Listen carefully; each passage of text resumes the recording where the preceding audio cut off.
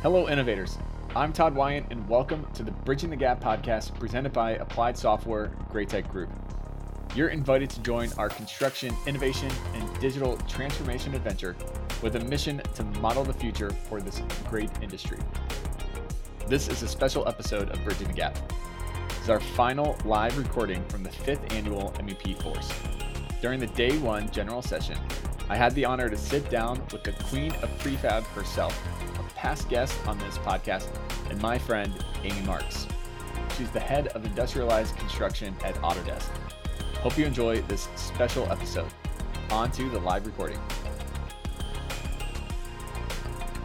Our featured guest speaker this afternoon is none other than Amy Marks, the queen of prefab. Amy is a leader, an innovator, and a change maker. Before joining Autodesk, Amy was the CEO of X-Site Modular and pioneered a path to become the world's preeminent prefabrication consultant, and is often known as the queen of prefab. Literally creating the role as the first prefabrication consultant, Amy defined the language and process that is adopted by companies, countries, and builders around the world to enable prefabrication. Amy champions the use of optimized prefabrication across many building types, including high-tech, healthcare, hospitality, data centers, residential, and commercial buildings. Is there a type that you don't do, Amy? She has strong relationships across the world with many owners, architects, engineers, and supply chain partners. And this next sentence is going to give me a pain as a South Carolina Gamecock fan. Amy graduated from the University of Florida that beat up my Gamecocks really bad this last weekend. She's also an alumni of Harvard Business School. So Amy is going to join me on stage for a fireside chat. Let's do it. Love it. All right, so welcome, Amy. This is your first in-person MEP Force, which is hard to believe. You've been true? A major part of the conference for the last 3 years. I can't believe this is my first in-person. It seems crazy. That seems crazy. Oh, yeah. I guess so.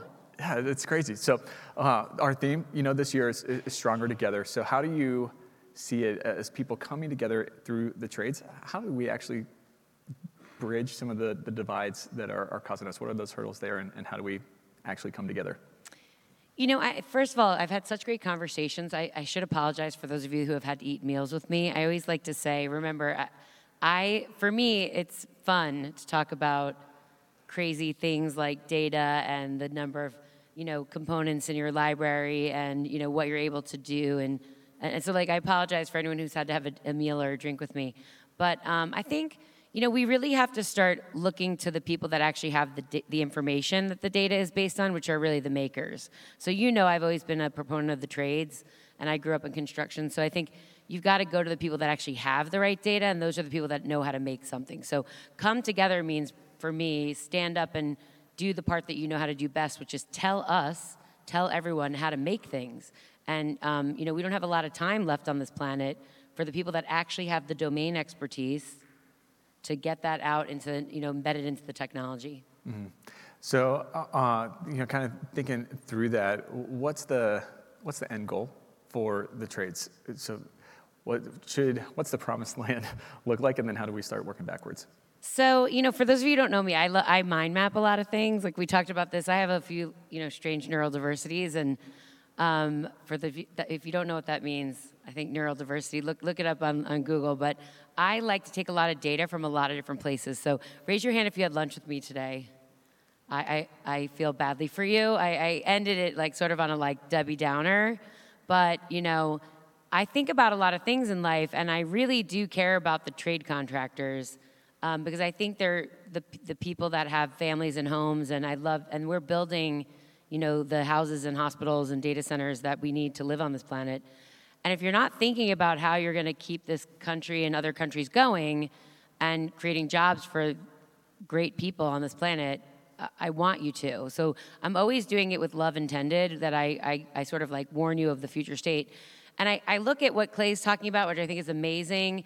And for those of you who I had lunch with, I was like, wait, you're not thinking about these things, about productizing sort of the more complicated assemblies that are in the building. And I see, the work that you guys are doing to really think about it after the design is done. But on the same token, I just ran into somebody when I was walking in. I told the guys at lunch, that they were like, hey, 5 years ago I ran into you and you were talking about prefab, and now like they mentioned to me they're seeing in drawings carve-outs of all these products that they're not getting a chance to bid anymore, like the CEPs and all the central utility plants and the bathroom pods and the bathroom batteries behind the gang bathrooms. So it's like all these things that somebody else is productizing are now removed off the drawings for them to bid because they are getting in front of the design and they're put there before anyone else can have a chance at them. So it's like, as we're waiting, there were guys at my lunch table that were like, well, we're just seeing it's more effective for us once the drawings come out for us. And I'm like, you won't get that chance anymore. So I'm warning you, like I'm a futurist, by the way. My job is to make you feel uncomfortable. And thank you for the guy who said, thanks for warning us 5 years ago. We took some steps. I'm warning you again, like, because I have love in my heart, because, people put food on the table for me as a kid with the same way that you're putting food on the table for your kids. I think you have to really start thinking about how you might get wiped off the face of the earth if you don't make changes, and how the people that you're paying the mortgages of, their kids will not have food on the table if you don't think about how you're going to evolve in the next. Mm. You know what I mean? Yeah. You always got to be that step ahead and thinking through. You do. Yeah.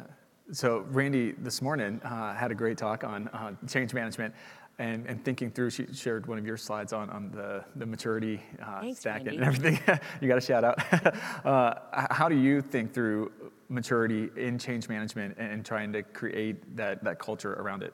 Yeah, thanks for the shout out. I always love, you can have any of my stuff, and I love when people give me credit for it. But, so Autodesk right now with Haley and Aldrich is doing a maturity assessment that we're rolling out in the United States for anyone that wants to have us come in and look at a bunch of different areas, including lean and your shops. A lot of people want to evolve their shops to become manufacturing facilities. So we have a way of looking at your shop and your technology to assess the maturity of what's going on. And you can actually bring us in to do that, to give you a plan and assess your maturity of where you're at with a 5-point plan on like where you're looking at with culture and lean and technology and a whole bunch of things to give you an assessment and a plan to move forward. So that's number one. And by the way, I just made that announcement for the first time ever at MEP Force, that's available. Well, there you go. Breaking news here. I like it. I am doing breaking news because I love MEP Force. You know that. I feel like we needed a beep, beep, beep, beep, beep. I know, like, scroller across. And that's true. Like Autodesk and Haley and Aldrich, for the first time ever, are announcing that we're going to be doing this maturity assessment and making that available to all customers to go in and help you do that. And really, that I do that. I wrote a master's level course that's available to people this year in industrialized construction. And that course is actually available for free to companies to even look at for education. So I like to do things. Where do they go to find that? The course is actually online. The assessment is not free. You actually have to hire Autodesk and Haley and Aldrich to do that part. Because we come in and we spend a little bit of time with you to do that and write you a plan. So I really do these things, and we do these things at Autodesk because we want you to be successful. So that I really wanted to make sure that you hear that part. I think the part that I also want you to hear is that, we've been talking a lot about the maturity assessments and what you need to do to move forward in education. But now I want to talk really quickly about what you should, this phrase I want you to burn into your brain that we talked about last night at dinner, and it's called expected experience, right? So I want you to remember this phrase, what is the expected experience moving forward? So I'm not wearing my iWatch today because it wasn't charged, but my Apple Watch, my daughter loves to correct me, I call them ear pods and their AirPods, whatever. I'm a 14-year-old. I'm 51. I forget what things are called. But the expected experience on my Apple Watch is that I could order a pizza right now, and I could customize it and pay for it on Venmo on my watch, and I would know when it was going in the oven, and I would know that I customized it to what I wanted, and I would know when it came out, and I would know the make and model of the car that it was going to come and deliver to my house, and I would also see a picture of the driver, and I would see the camera of the guy pulling up to my house, and I would know before he rang the doorbell or she, and I could go to the door and it would already be paid for on Venmo and it would be customized to what I wanted, and I would see the whole timeline, right? And I would know that I'd have to put on a sweater to walk through the door, and I would open the door before the doorbell rang, right? That's the expected experience of ordering a pizza. Mm-hmm. And yet I have to call somebody who calls somebody who calls somebody to find out if my equipment is showing up today on a job site, right? Right. We have to stop this nonsense. And like we were talking about, I forgot the guy's from Minnesota's name, but like we were talking about like, I said, what's your thing? And he was like, fishing. And I was like, if you wanted to buy a fishing pole, he's like, we just have to have architects, like design, build is the thing. And like, we've got to go show them what we can do and like get to the front. And I was like, okay, like, so like fishing's your thing. I'm like, do you want somebody like knocking on your door every day, like from every fishing company in the world and being like, you should buy this rod and here's all the things about it and this is what it does. And I was like, that would be ridiculous, right? Like, your expected experience is like, you need a fishing rod. You're gonna like go online and like look what it does. And he was like, yeah, but you can't do that right now in like racks and risers. I go, why not? Like, shouldn't you be able to like go there and find out and put in the parameters of what you're looking for that rack? And like while I'm designing the building, shouldn't I be able to like ask questions and for it to come up and like, and just like my expected experience with fishing rods, like if it got complicated, shouldn't I be able to like query certain things and like, and shouldn't like it like pop up and say, do you want to chat with us? Like you seem to have some questions. And before I actually get to like video chat with somebody, shouldn't a bot pop up and says like, ask your question here? And if it like asked it like in the normal way, shouldn't an answer come up of like frequently asked questions? And if it got real complicated, shouldn't it be like, do you want to talk to a human? And I would say yes. And they'd be like, let me engineer some stuff for you. And oh, do you have a picture of your boat and the thing you're trying to fit? And I'd be like, yeah, let me upload it. And they'd be like, oh, the model you want of that is that. That is what happened. Where's my fishing guy? Like, by the way, and you'd be like, yeah, that would be what I would do if I wanted to buy like a really complicated fishing rig for my thing. And we'd be like, that would make sense because that's the expected experience of buying a really expensive fishing rig right now. And 2 years ago, if I had that conversation with guys in our space, they'd be like, that's not happening for racks. And then this year, the guy goes, I could be a bot. And I go, yeah, because like somebody would answer that now, and in machine learning would go, and they'd be like, every time we answered about racks for the last 15 jobs, that was the answer. And we would have captured it, and the answer would have been in the chat, like everything we've ever answered about racks. And this year, the guy was like, yeah, probably before I retire, like somebody could take every answer I ever answered on jobs, and it would be a bot until the like couldn't be answered, and then some guy would video chat up in my engineering office. And I was like, I literally called my boyfriend after, and I was like, times are a changin'. Yeah. Right? Yeah, I love the expectation because you're putting yourself in your consumer mind in your everyday life and bringing that into construction. It's expected possible. Experience, yeah. Right? Like nobody wants to have someone knock on their door to buy a fishing pole. You said I could be a bot, right?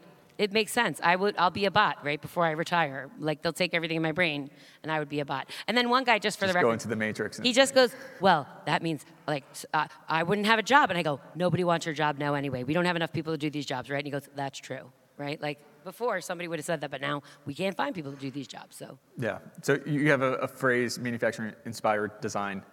Unpack that. I do. What does that mean? So manufacturing, and by the way, you can ask as many questions you want right now. I'm not scary at all. And challenges. I always say questions and challenges. You could stand up and be like, I'll never be a bot. That's fine.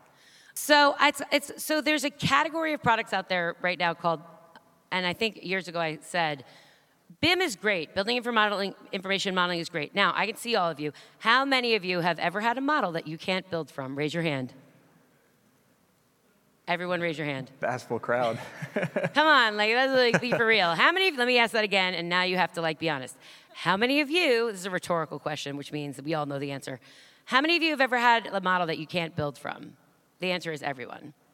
Because like information is just information. If it was not informed by the maker, all of you, it's not real. So we actually need manufacturing informed design, all these great configurators and all this information that you're doing downstream with all this fantastic stuff that Evolve is putting together. In reality, has to be in front of the designer, right? It has to be accessible to the designer with all the kits of parts and all the things that you're making, with all the ways in which it can be adjusted only to its manufacturability, only to the things that you're doing in your shop.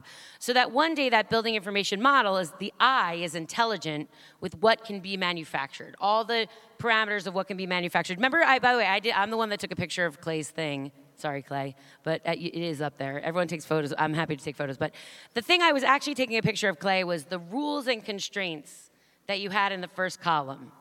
Because I believe one day that in the cloud, the things you're creating the rules and constraints for right now downstream will evolve to be upstream so that, again, think expected experience. How many of you, raise your hand? I need to see hands. Who orders from Amazon.com in real life? Not your wife or your husband. Who order? You really, really order. You order from Amazon.com?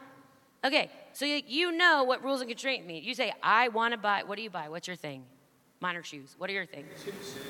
Mainly stuff around the house. Funny. I thought you were going to say shoes are my thing too. And I was like, that's so cool. Like, we both have shoes. Josh really likes red high heels, Okay, too. like red high heels are my thing. But like, okay, so let's say things around the house are like, I don't know, like you love cleaning supplies or something, right? So like you're like, I need cleaning supplies that like clean corrosive things. Like, these are questions and things you need to know, right? Like, so I believe, like, by the way, whenever I search for something, let's say fishing stuff. Let's go fishing. It's just easy. We were using it as an example before. Like, when I search on the rules and constraints for fishing things, what comes up? Manufacturers of those things come up, distributors of those things come up, right? And resellers of those things all come up. They all, depending on what I put in for my query, those things all come up, and somebody had to create data schema so that they could all put that product in there and those rules and constraints. By the way, that goes deeper on my future state, right? Because like some of them only have the product as is. Some of them think configurators, Clay. Some of them I can go into their back-end store, right? And I can put my name on my fishing gear because I am so cool, right? I can put Amy, Queen of Prefab, on my fishing gear because I'm able to customize, depending on who I am, like, and how good I am in my back-end shop, to configure that in a special combination of things, depending on whether I'm the manufacturer of that, the reseller, or just the distributor. So that's the expected experience of the way the real world works. And I believe that that's the way the real world will work one day, right? And again, like Jeff Bezos, who started Amazon, said, margin on margin on margin is our opportunity, right? Like, it's my opportunity. I believe that'll happen too, like here for our space. How many $14 trillion ecosystems, I'm not saying that Amazon takes over the world, but like, how many $14 trillion ecosystems do you know that have yet to be like, you know, monetized in such a way? And that will happen, right? Like, I think there aren't too many that are left. And so I think we have to start thinking expected experience. How many of you are tracking things on your phone? Like, I only know a couple people in the world that are using geo-tracking on their phone to see what's going on. And you know now that we have this platform, like Autodesk Platform Services, where people are building cool apps, let's call them, right? Where you could be, like, how many of you have young people building cool technology aside from using, like, Evolve is obviously building some cool tech. By the way, you could be the next Waze on the Apple platform, quote unquote. You know, like, there is Apple Maps. How many of you use it? It kind of sucks. Like, I don't know, like, I use Waze. It's not an Apple product, but it's worth a lot of money. How many of you use Spotify versus Apple Music? There's a lot of things that will exist on the Autodesk Platform Services that won't be owned by Autodesk, right? And they're worth a lot of money that are used in the workflows that we all use every single day that make the end user's experience very unique. That's the expected experience of a platform. This is like the beginning of the internet boom, and if you're not, remember what I said about prefab, if you don't know that it's happening, that it's, what did we say years ago? Where's my friend that said I said it? Like, if you're not in it, it's a race. Like, you're probably not winning. You know what I mean? Like, right. You don't know this is happening. You've already lost. You've already lost. You know, like, it's the beginning of the internet boom. But yeah. Yeah. So one of your themes that I love hearing you talk about is not everything is a unicorn. But how do you create the maybe illusion of custom to go along, make people feel good? They want something custom. They want it unique to them. How do you create that feel of custom while in the back end it's very much productized and there's kind of rules and regiments like how you were just describing? I mean, I think it happens every day. We're in the MEP world here right now. Like, I always say underground, behind the walls, above the ceilings. Do people really care? Like, do architects really care about that so much? Like, I know it sounds like a little bit wrong to say it like that. Engineers do, of course. Like, but as long as it meets the performance requirements, like, nobody's like, I used to make a joke all the time. I took off my shoe one time in a meeting, and I was like, is this gunmetal gray, or is this gun? Like, I was like, nobody really cares. Like, that's okay. Like, there are a million things we can do that can be productized that meet the performance requirements. You know what I'm saying? Like, It's okay. And I think we can start with those things. I think, you know how everyone used to use that conversation about the car, like, production line, and every construction guy I knew was like, buildings aren't cars, and I was like, no, they're made up of, like, millions of cars that need to be productized, where we're only, like, you know, it's like, that's the thing. It's like, you only want to adjust so many things of the Volkswagen MQB. Do you remember that conversation? It was like, just the engine was standard, and when they made 40 different cars out of that engine block, but then we were like, buildings aren't cars, and I'm like, no, they're made up of, like, millions of cars that you keep the wet wall the same in the back, but then you change everything around that, and then there's, like, a million other things you keep standard, and we just change the things around it. So it was like, we didn't quite get it, like, around that conversation, that you can do a lot of different things by keeping the engine block, quote unquote, or the smart wall part, the heavy MEP part, the same, and then just adjusting around it. I think we've evolved from that, right? So once we productize things, there is technology available. Where's my friends today from Hill? We were talking about the fact that, like, you can actually use rules and constraints with software out there today that would parametrically adjust based on the kit of parts you've defined and the data container that you keep it in. So it would like follow the life cycle of the product, and you could swap the valve in and out, but it would adjust as you went from like concept all the way to completion. And so again, like future state, I think a lot of these, it's almost like I said last night, I'm like, we're all like, wouldn't it be great if we could all eat chocolate cake? If the notion is that we want to have like a product inform the design, and we want to follow that product but be able to like adjust it the whole time, and then like at the end, like have that commissioned.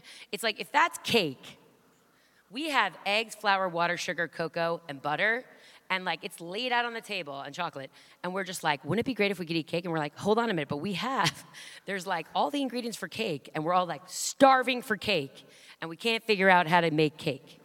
But we have eggs, flour, water, sugar, cocoa, and like it's all here, and there's an oven, and it's on, and we just somehow can't figure out how to eat cake. So it goes to what we were talking about last night at dinner, that we get so narrowly focused on one thing, and we need to kind of take a breath. Yeah. Lift our eyes up, see the bigger picture, see all the ingredients, see the oven that's out there.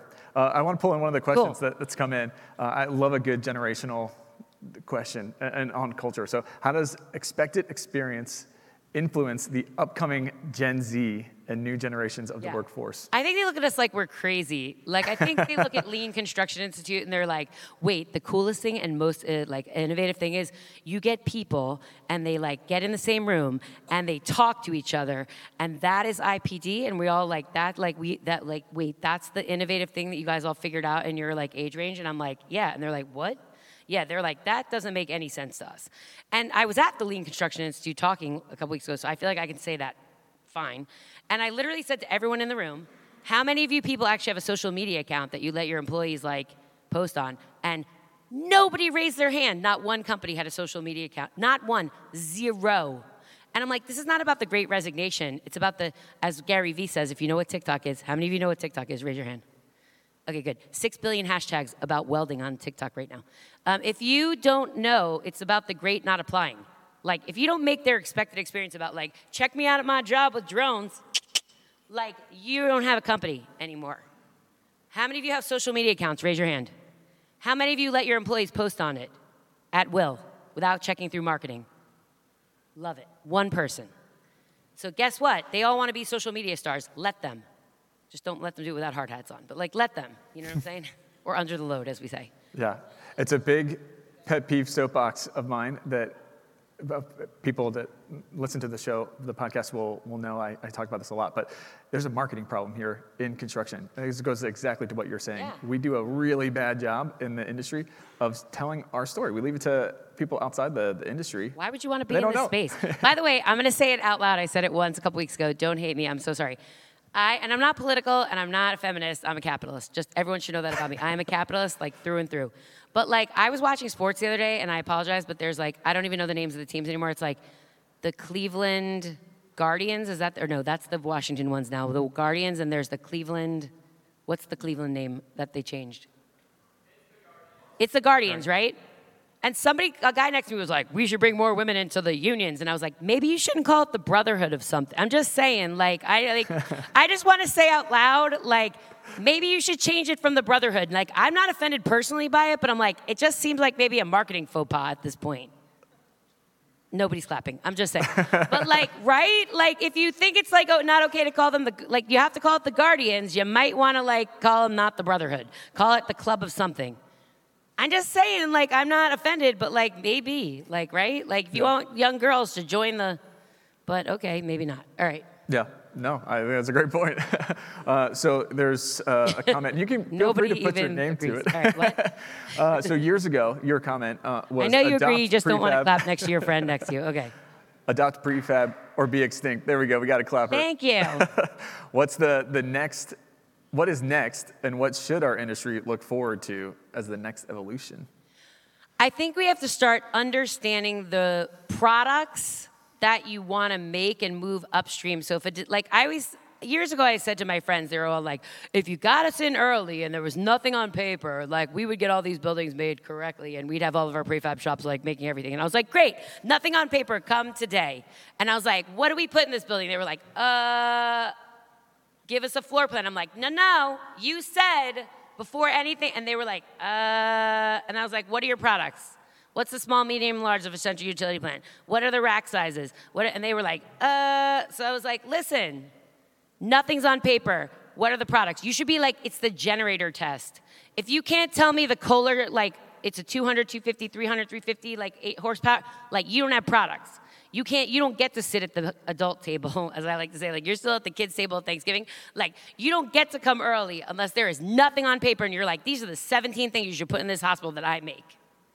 If you don't have it, you're not ready to get in early. That's my belief. And if you don't have it, where you don't have to explain it with your mouth and your feet, you still don't have it. How's that? That was a little harsh. You didn't laugh at my brotherhood thing, so you get like in trouble now. All right, that was it. That's what I say. Truths. That's all right. So how do you create that culture around productization that is really systemic throughout the industry and not just kind of siloed off with the innovators? I think it's like chicken and egg. Like at Autodesk, sometimes people will be like, well, if this world existed where like people looked for things, what would be there? It's like, build it and they will come. Sort of like this is the conversation that goes on and on and on and on and on. As if, like, here's the thing. Architects, all my friends that have come to Advancing Prefab in March, if you're not coming to that, you should. Like, because there is a Prefab 101 this year that we've never done before, like, if you don't know enough about it. But, like, the best architects I know in the world have been in that audience, for those of you who have come.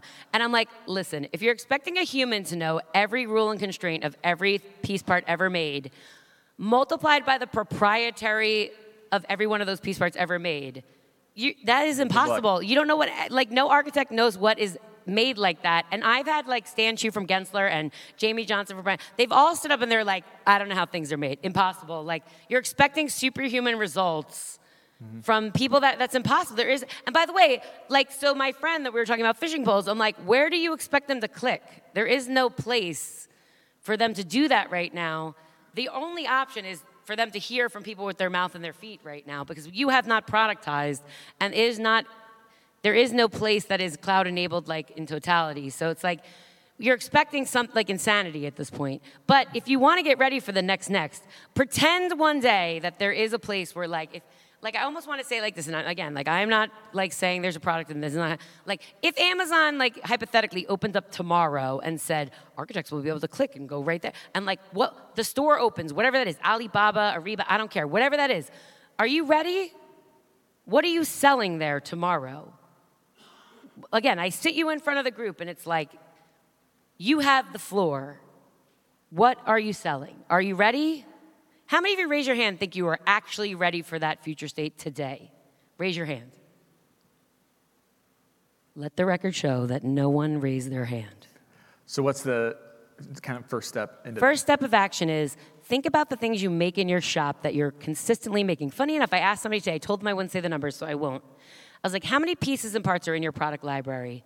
And they said a number. And I was like, how many of those pieces and parts that are in your product component library? And by the way, they weren't assemblies, so I asked them again, like, how many of those are assemblies? So ask yourself how many assemblies are in your component library.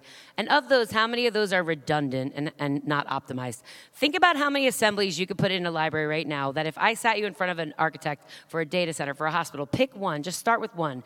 Like, pick a thing that you're good at and say, how many of those assemblies, if I said, you're gonna build a data center today, what could you actually supply?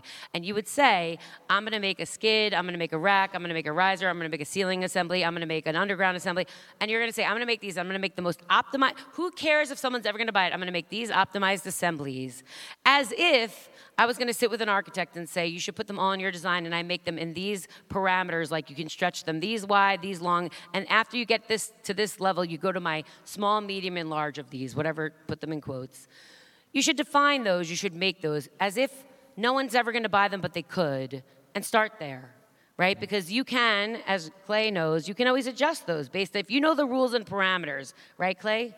If you knew the rules and parameters of what your machines and your process development can make those into, which you need now anyway, right, for downstream processes. He just told you have to have them to use that new pilot. Like, if you just use that pilot and make those rules and constraints and understood what you can make, you'd be ready. Like, I'm asking you to do the first steps that you need anyway, right, Clay, for the pilot. So just do the pilot for Evolve and you'd be ready. So what's the biggest hurdle? By the way, that was not a sales pitch. That's actually true. We did not plan that, right? I didn't even know you were going to show that slide. We'll slip you the money behind the stage. what's the biggest hurdle standing in the way of making that a reality? I'll tell you exactly what it is. I think the best guys, who's the best guy that knows the information in your office? Who are you? Raise your hand if you, don't be shy. Is that you? I should have said the best person. My apologies. What's your name? Cammy? Tammy. How busy are you every day?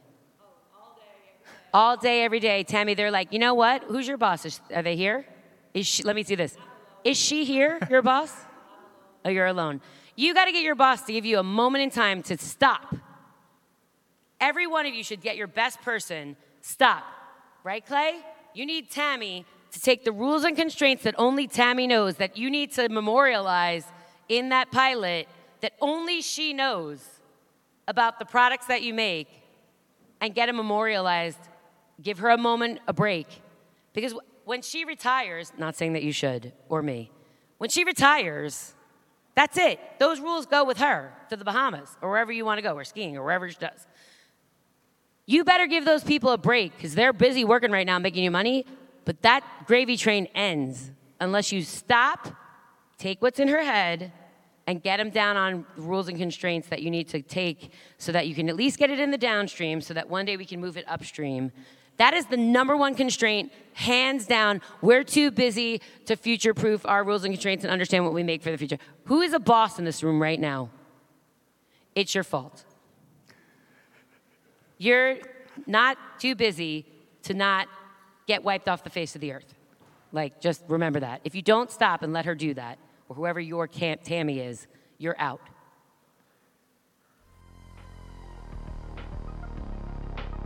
Bridging the Gap is powered by Greatech Group. As a global BIM and modeling expert, Greatech is dedicated to empowering construction and manufacturing professionals to digitize and industrialize their processes to improve performance and build a sustainable tomorrow.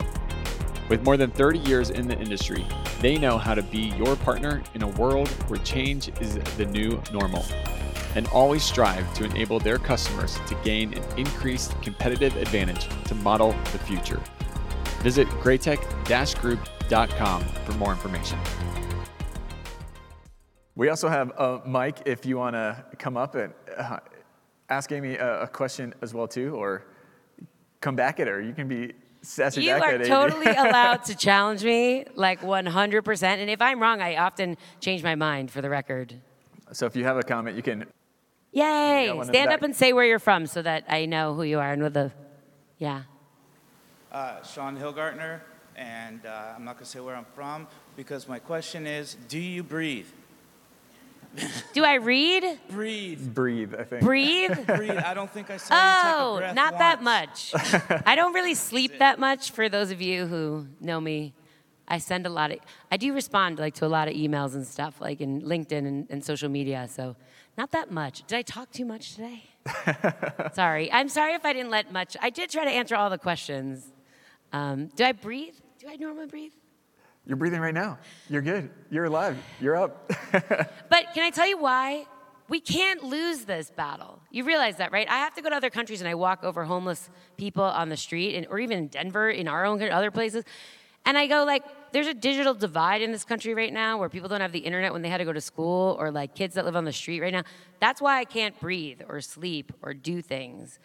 And there are companies going out of business because they don't have enough work or they're not doing the right work, and that's why I can't breathe. And we are, by the way, 40% of what's in our landfill waste right now is construction waste. And that's why I can't breathe, because we don't have time for that right now. We have to fix this.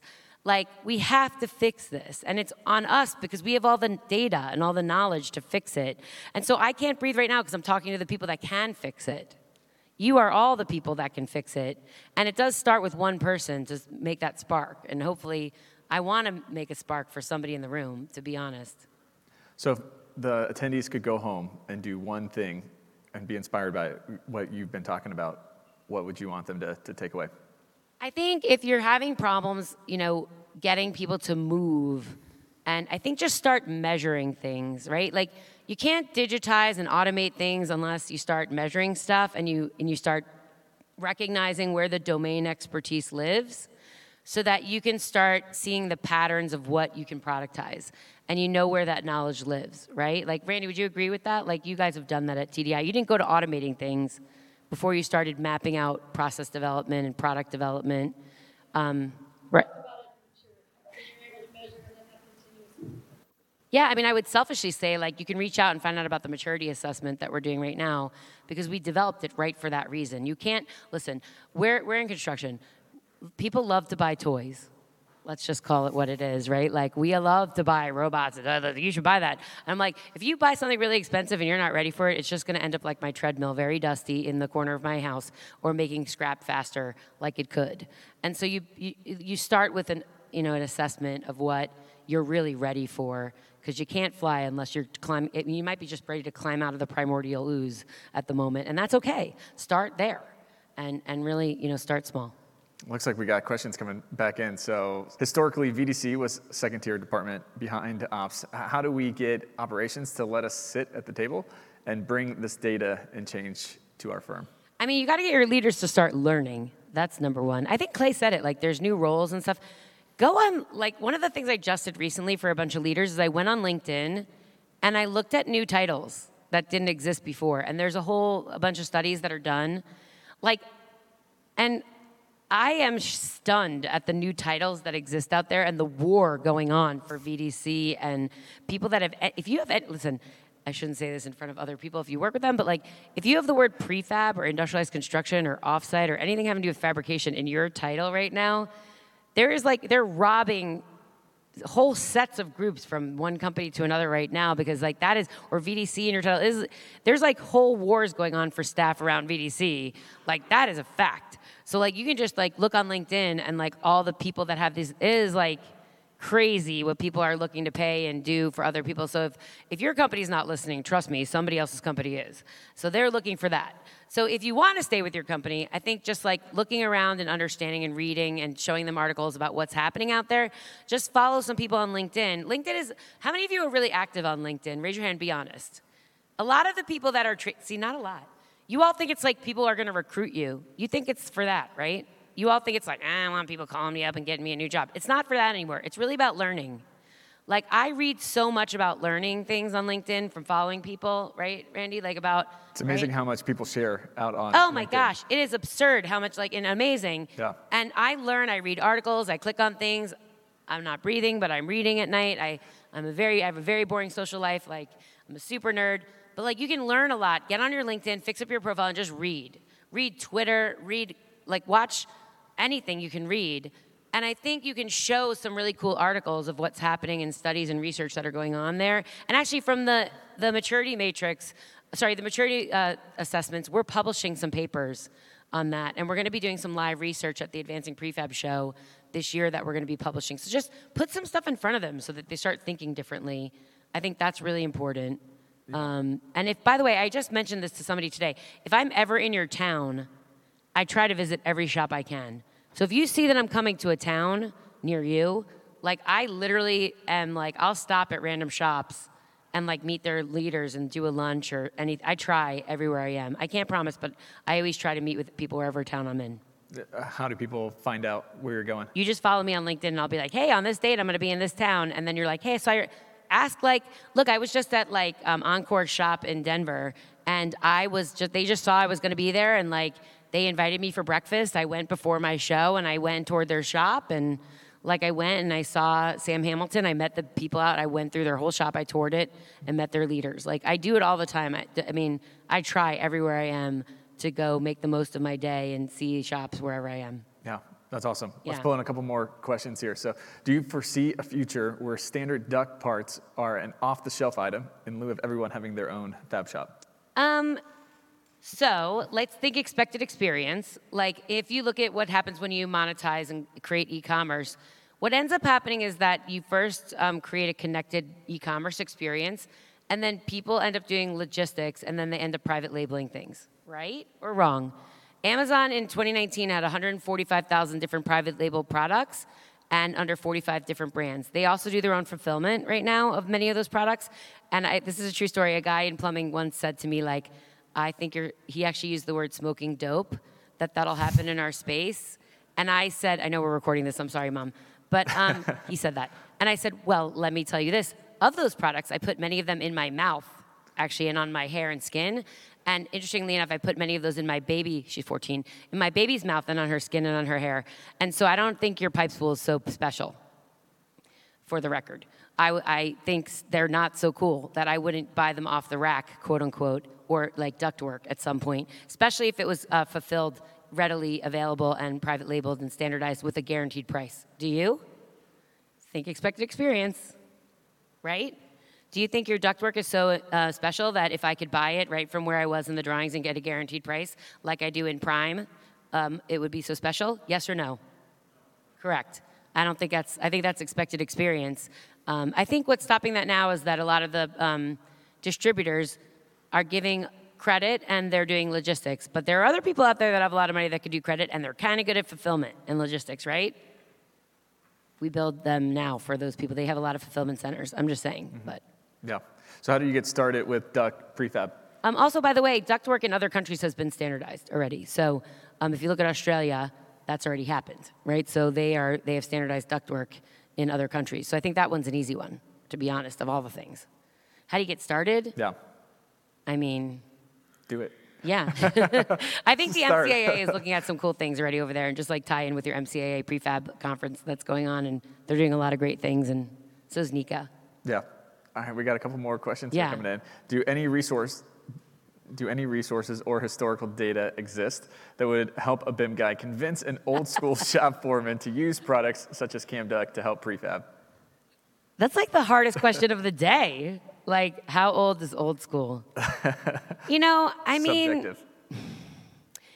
I would say the thing to do with the old school shop foreman is take them on a learning journey. Do you know what that is? Like, pay for them to go and visit a bunch of shops. I've taken guys on shop tours of other places, and they're like, oh my God. Like, right? Like, if you see it, you can't unsee it. Do you know what I mean? Like, if you tell them, that's one thing, but if they go and touch it, smell it, and walk it, and they see some other old school shop guy doing it, like, there's nothing better than, look, you don't want a girl in high heels telling an old school shop guy to do that, even though I'm really, like, inside an old school shop guy. I just don't look like one. But, like, go find a couple shops and, like, tour them around with a guy that looks like them and talks like them that says, listen, dude, I promise you, I was just like you, and look at our stuff. You know what I mean? Like, that you kind of need to find a peer company to go and do that with. And there's a lot of guys that will let you go on a tour. Actually, Advancing Prefab, that show in March, does tours. And, right, like we took a tour of Randy's place. It's actually on Queen of Prefab episode 4. And a lot of guys walked through there and they were like, oh my gosh. Like, and they saw it. And they saw like software in action and they saw people doing prefab in action. And I think it's an eye opener for a lot of them. They just never saw it. Once you see it, you can't unsee it. So what is your opinion of why the industry is pushing contractors to utilize Revit? I mean, I just think in general, like, again, you have to be this tall to ride the ride, right? And Revit in 3D is like the baseline to ride the ride. We just have to make the eye more intelligent with the rules and constraints of manufacturing. So I believe that to be true, that it was never intended to be the end game. It was intended to be the stepping stone to get to the end game. So I believe that's why we're pushing people in general, why you should use Revit, because, although most people don't see in 3D, you do need the 3D for the rules and constraints for parametric modeling and things like that. Also, I think that Aaron Wells is amazing, and I'm one of his biggest fans, and I think, hey, Aaron Wells, I know you couldn't be here today, but I just want to let you know that we're thinking about you. It was very well done to weave that in. How was that? That was great. Well done. We got a special request. We had That was a special awesome. request I love on it. Slido. I love it. So how do you prove the ROI on the capital investment? So again, I think the only way you're gonna prove ROI is to understand scale, right? So I've had this big argument with a lot of people around scale that, we love toys, as we said, people want to buy welding robots. It was one of the first arguments I had with one of my very first partners. And that is, you've got to be able to understand what you make and that you want to make enough of it, right? So it's funny, I have a friend that's in the business of making machine tooling, and he walked one of the first factories or a couple factories when he saw some people doing some stuff, and he was like, this is so dumb, Amy, you guys in construction. He's like, I could sell them a machine for $2 million and it would make that 50% of the labor. And I was like, yeah, the problem is they're just never going to do that again. You know, like, that's cool, but then you'll sell it to them for $2 million for this job, and it'll sit in the corner and get dusty after that. So I think you just have to understand first, before you buy anything, what are the products that you're truly going to make? Because machines can only do things to certain parameters, right? They don't make everything and anything up to, like, any size and shape. Like, you have to really figure out what products you're making. So you have to go through a product development process. And then you have to understand process development, like how you're going to make those products. And then what's the kind of scale you're looking at. And then you don't think in terms of a project. You want to think of, like, how many projects you're going to do them on. And most capital improvement in our world don't think like that. They're very project-centric when you think about, like, ROI, right? You think about, like, a project. It's not worth it on this project. You have to think about programmatically at your company what products you're going to be making. And correct me if I'm wrong, Randy, because, like, really this is your area. Like, what products you're going to be making over what period of time and what applications that, like, again, can you use that product in hospitals, in data centers, in health, you know, in, like, in housing, like, the commonality of what products you can use over many applications, over what period of time. And then you think about, like, what piece of tooling in that process development would be able to help you make that thing more effectively. Like, most people just go to, like, I want to buy this welding robot. And I'm like, why? Like, they're like, we're making something in transportation. I'm like skateboards or spaceships? Like, you know, it's like, they don't really know yet. And I'm like, slow your roll on, like, buying the thing. And so I just think that's really important, that we just, when you're good at something in manufacturing, you go to automation in the last 5%. You don't start in automation. You, like, end in automation in tooling, right? Mm. And I think, again, by the way, manufacturing is not a new skill set. You can, like, hire people that are really good in technology and manufacturing. It's just they don't translate and speak construction. So I think when you think about getting the convergence right, you want to go. That's why I honestly came to Autodesk. I love the fact that we have technologists, we have people that are great at construction and AEC, we have people that are great in manufacturing, and, you know, the next is going to be, like, media and entertainment and sustainability mixed with manufacturing and construction. It's like, I have lots of customers that want to do gamification on their production lines right now, that want to understand carbon neutrality in their production process right now. That's happening now. Right? So, you know, what does the factory of the future look like? What does this all happen to, like, be like when we're trying to be carbon neutral in our factories of the future? Like, right now in this group, we're like, how do we go from being a fab shop to a manufacturing? Well, you better hurry up, because we have other companies that are looking at, like, overtaking you into, like, really complex areas. And so I just think, again, take your domain expertise right now. I said to somebody earlier today, I'm like, you make skids that have 80% manufactured items on them right now, right? The hard part is not the skid. What happens when Victaulic wants to get ahead of you in the game and they don't want you to, like, pencil them out of the game, and they're going to get to the front of the process with the Victaulic skid when all they have to make is the Victaulic part, right? Like, and the skid part is the simple part, right? Like, they don't want you, like, canceling them out of the thing, and I just use Victaulic in quotes, whatever the complicated manufactured part on that skid is that you don't make anymore, right? Like, you got to think of ways that somebody's going to try to, like, erase you off the face of the earth. The people that are actually really much more sophisticated than what you're doing. How do you preserve what you're really good at and get that into technology right now? That's really important for this group, I feel like. And really, honestly, again, I didn't know what Clay and Evolve what we're going to talk about. How do you really get into the new stuff that's happening? Because it's going to prepare you for the next of getting it in the front of the process, even though currently it's at the end of the process. So, last question for you. It's one of my favorites. If I could give you all power. All power? Oh, all power. Okay. You could snap your fingers and you could innovate one thing in the industry.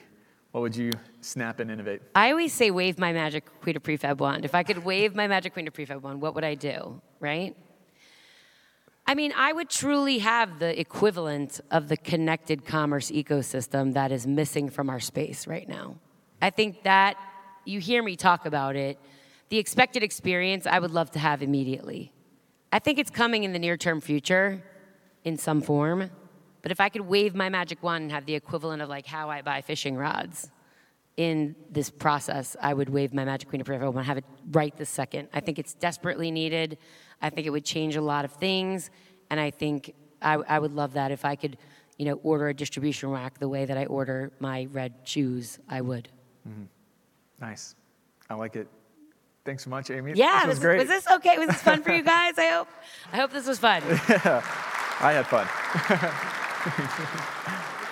Yeah, thanks so much. Give me a hug. Bring it in. All right. And now it's time for my Todd takes from this episode. First take. The people with the mission-critical data need to step up and tell others what is needed to help drive the change for the industry. Data is key and will be critical to forward improvement. Second take. Amy brought up a great point around taking the time to document the knowledge needed to run the company and do the job. I would argue that documenting employee wisdom is mission critical to long-term success, especially in an industry that is rapidly aging out a huge segment of the workforce. If we don't document the immense amount of knowledge that exists in people's heads, what is going to happen to it? And final take, I love the concept of expected experience. Ask yourself, what is the experience you expect from companies in your personal life? Now ask yourself, why shouldn't construction hold to that standard as well? We don't have to overcomplicate things. Thanks for listening to this episode. If you are interested in learning more, you can visit our sponsor, Applied Software, Great Tech Group, at ASTI.com for more information. You can listen to this podcast anytime by simply going to Apple Podcasts, Spotify, or wherever you listen to podcasts. Also, be sure to check out our website, bridgingthegappod.com. As always, I'm Todd Wyatt, thanking you for joining the conversation to model the future on the Bridging the Gap podcast. Keep innovating. Bridging the Gap is hosted, directed, and produced by Todd Wyatt. Edited and produced by Eric Daniel. Bridging the Gap is an Applied Software production. Copyright Applied Software 2022.